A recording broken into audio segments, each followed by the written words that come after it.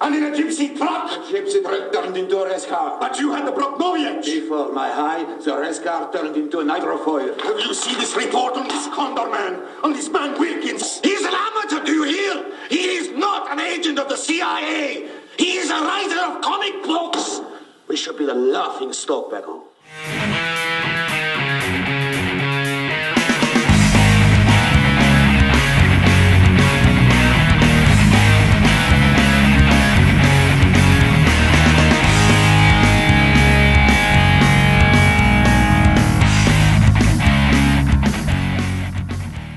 Hey, welcome to episode 11. Episode 11, that's probably now as many episodes as I've got listeners. Hooray!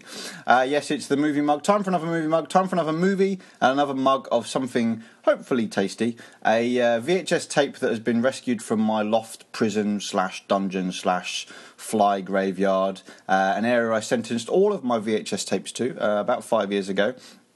Now, none of these films have been watched in at least 5 years, and the majority of those haven't been watched since before 1998, when my tapes were first consigned to storage for when I went overseas and when I came back. Obviously, DVD was everywhere, so they've not been watched since then. And an awful lot of those haven't been seen since around about 1995 or before, from when I first met my wife. And she certainly hasn't seen many of the films that I've been watching. She has seen today's, though. Today's film was on the same tape as last week's, or the week before now, because there's a re-recording because the audio was buggered on the last one I did. On the same tape as North Sea Hijack, so I got myself a little bit of a double bill going there. Now, on the first film of the tape, I enjoyed myself a nice Jack Daniels and Coke, or two, or maybe even three. This time I had a bit too much, well, not too much to drink, but I'd had a few to drink, so I decided to go for a good old-fashioned, good old nice cup of tea. But in my oversized Homer mug, my huge Homer mug that I got, God knows when, sort of 8, 9, 10 years ago. It came with an Easter egg in it. It was an Easter gift from somebody, probably my wife. So, doll. Anyway, now if you've read my blog at all, and if you haven't, themoviemug.tumblr.com, plug. Hang on a minute. Whoa, wait up.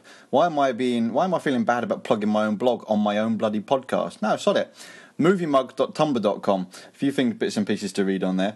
If you've read my blog at all, amongst other things that I've been posting, you will have seen that I've been chronicling my movie-watching career as such, 30-odd years of consuming cinema and the various facets of it, and I called it Credentials, and it should have been Credentials Chronicled, because originally it was just going to be like one post of everything that, I've sort of, not every film I've seen, but kind of like what I've been through to see those sort of films.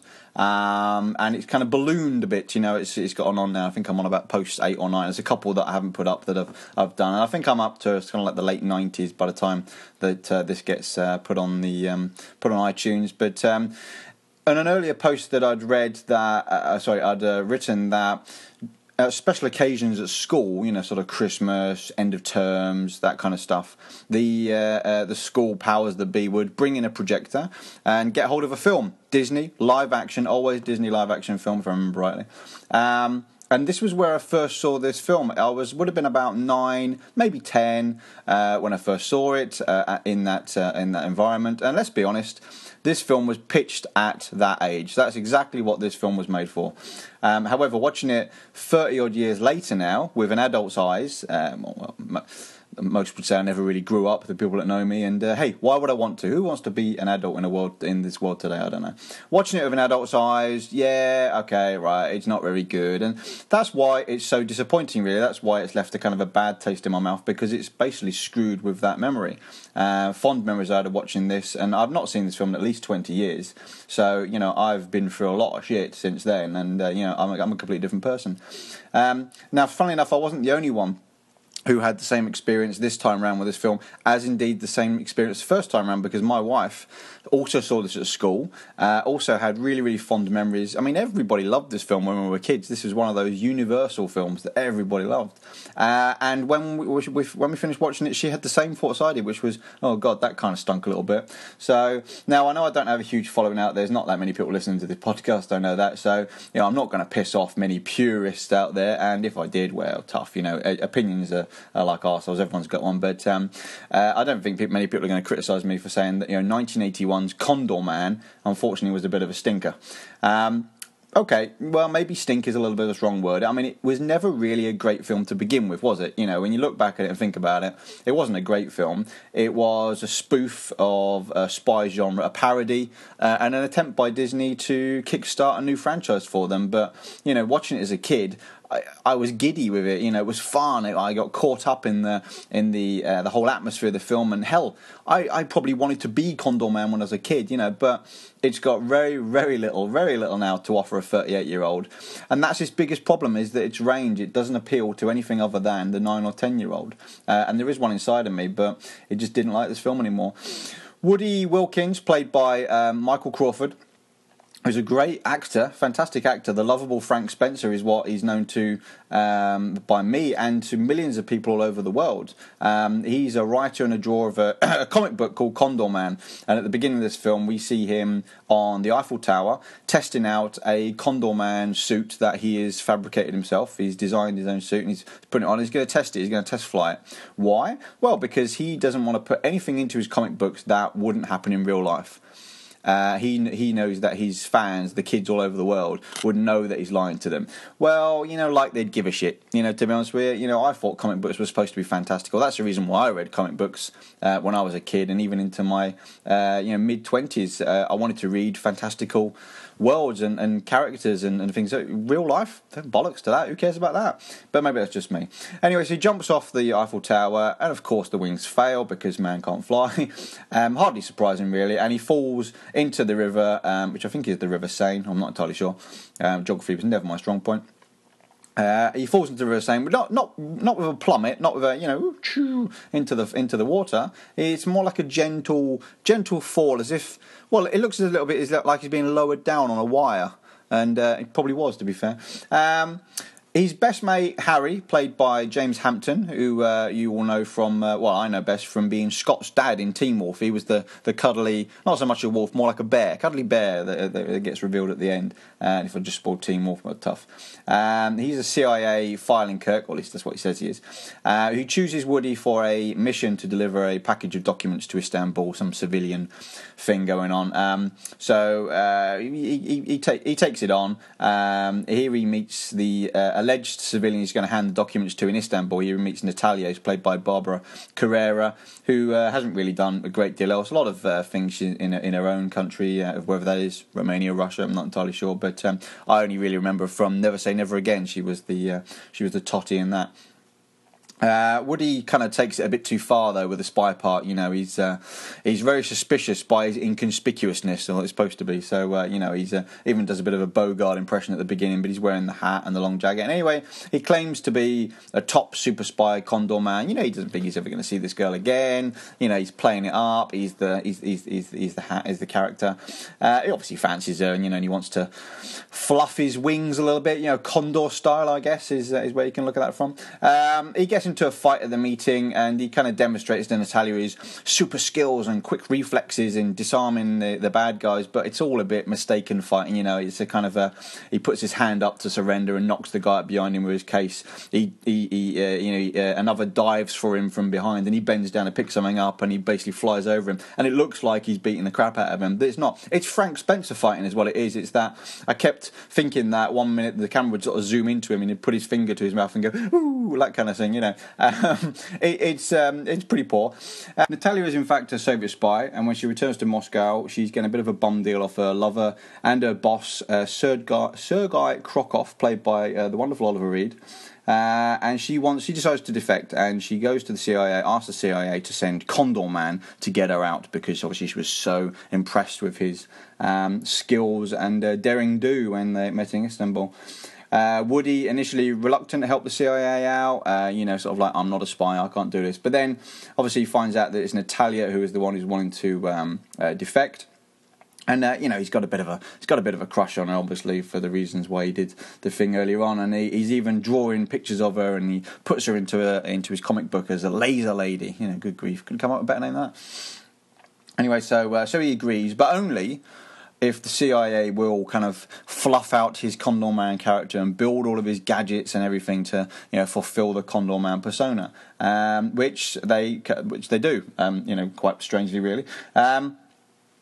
So then he goes and meets Natalia in I think it's Yugoslavia to begin with, in the borders, and basically it just becomes a race across Europe to get her out, pursued by Sergei, played by Oliver Reed, and his henchman Morovich, who's got this steel eye, really, really weird. And he uses all of his gadgets and disguises and Condor Man bits and pieces to basically get her out into international waters. And that's about it, really. It's then just a bit of a road/race movie to get her away from the bad guys.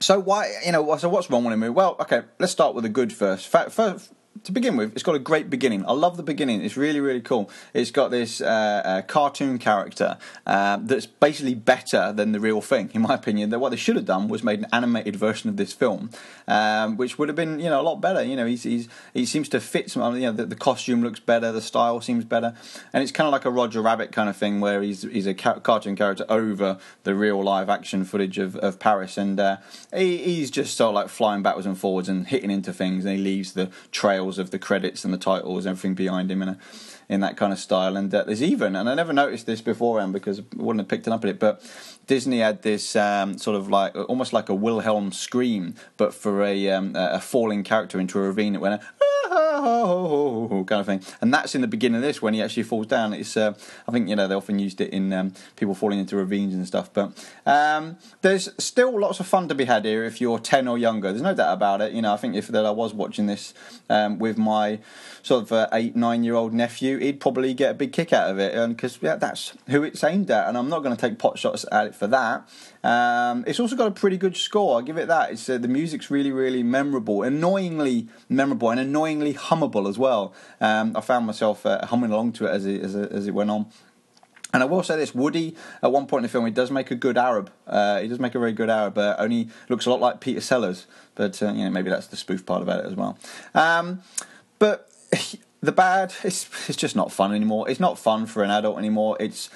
And any latitude that I may have been able to give it, anything that I might have been able to overlook when watching this again, and it was the same for my wife, is completely and utterly overshadowed by Michael Crawford's ridiculous, over-the-top American accent that he uses. I mean, the guy's a British guy, he's from Stratford or something like that. He's from, I can't remember exactly where. But, it's well over the top, and it's annoying is what it is. Now, a few weeks ago, I bigged up James Keach in Carquake for his German stereotyped sort of piss-take accent, 999, yeah. Now this is similar in stupidity, but instead of it being funny, it's plain annoying because he's playing it for real. He's not playing it for laughs, which is probably what he should have done. And it meant any time he was on screen, I just wanted it to hurry up and get on with it next thing. And that's just kind of like what put a real stink on this movie for me, is that I didn't want to watch the main character in the film. I was more interested in what somebody else might have been doing. Now, like I said, as a kids' movie, even as an adult, it's insulting to piss over this childhood memory as such. I remember this film for having, exciting action sequences, cool gadgets, a cool car, and these things just haven't dated well. There's a car chase in the middle of the film with these black Porsches, and they look good. To be fair, they're timeless black Porsches. They look really, really good. But he comes out with this yellow Condormobile, which comes out the bottom of this old sort of like gypsy wagon kind of thing, and it now just looks so trite and awful, and oh god, it's horrible. Full of fancy screens and touch panels and cameras, and it looks like a Lego car is what it looks like. And yeah, okay, right, look, 1981 might have been the height of fantastical and what have you. And I'm just, like I said, I'm sure it's still great for kids, but I should have left this film as a memory. This has really killed it for me. And hey, laser guns at the end in a boat. I get it's a spoof. I understand it's a spoof, but laser guns, they just don't fit. And like I said, that's the biggest reason for this film being a stinkfest for me, is that it's played with that memory. It's played with that. It's like a toy that I used to have that I loved as a kid, and now I play with it. And I'm like, so I'm throwing the bad apple out of this one. I'm sorry. Directed by Charles Jarrett, really didn't do a great deal of other stuff. I think the only other film that he's kind of made that I recognise would be The Last Flight of Noah's Ark, which is another Disney live-action film starring Elliot Gould about them. I think, if I remember rightly, they get shipwrecked, or their plane goes down in the water, and then they've got to make it into a boat to get back, something like that. But I remember liking that film as a kid. I remember really, really liking it. So I don't think I'm going to watch it based on what my memories are of Mr. Jarrett's film with this. I just think I'm going to leave it. I'm going to leave that memory in my head as it being a good film that I don't want to watch anymore. There's no doubt this film had plenty of money spent on it. Disney film. They threw some money at plenty of locations. There is some good camera work. I'll give them that. The action sequences are not particularly exciting. The editing is kind of clunky, and it's got these really, really kitschy screen wipes. Again, I understand it's supposed to be a spoof, it's supposed to be a parody, but it just looks pretty damn awful. It's all very 80s, and I think that's where it belongs. Leave it where it is. This one's not getting an upgrade for me. I'm not going to get this on DVD. I'm not particularly interested in watching it ever again. I know it hasn't been available for a long time, and maybe that's another reason why I've not seen it for a long time. But like I said, I prefer to keep this one in my prepubescent memory, shall we say? Chills, spills, and thrills of yesteryear. In terms of a remake, well, I think Kick-Ass has already kind of done a better job of the hero of no powers angle, the everyman stepping up and becoming the hero. So, and there are lots of copycat movies that type out there. So let's leave Condorman to rest. I know there's quite a following online. I looked it up. There's quite a lot of following online to get this film updated for current times and all that, but hey, you know what? There's no Cold War anymore. There's no reason for that kind of spy mentality. It would only become a pastiche of a Bond type film, and that's what it's supposed to be. But I just think we should just let it lie. I know it's got its fans, and you may be one. So I'm sorry if I've kind of pissed on your chips a little bit, but I'm filing this one under oh dear, and that's this week's Movie Mug.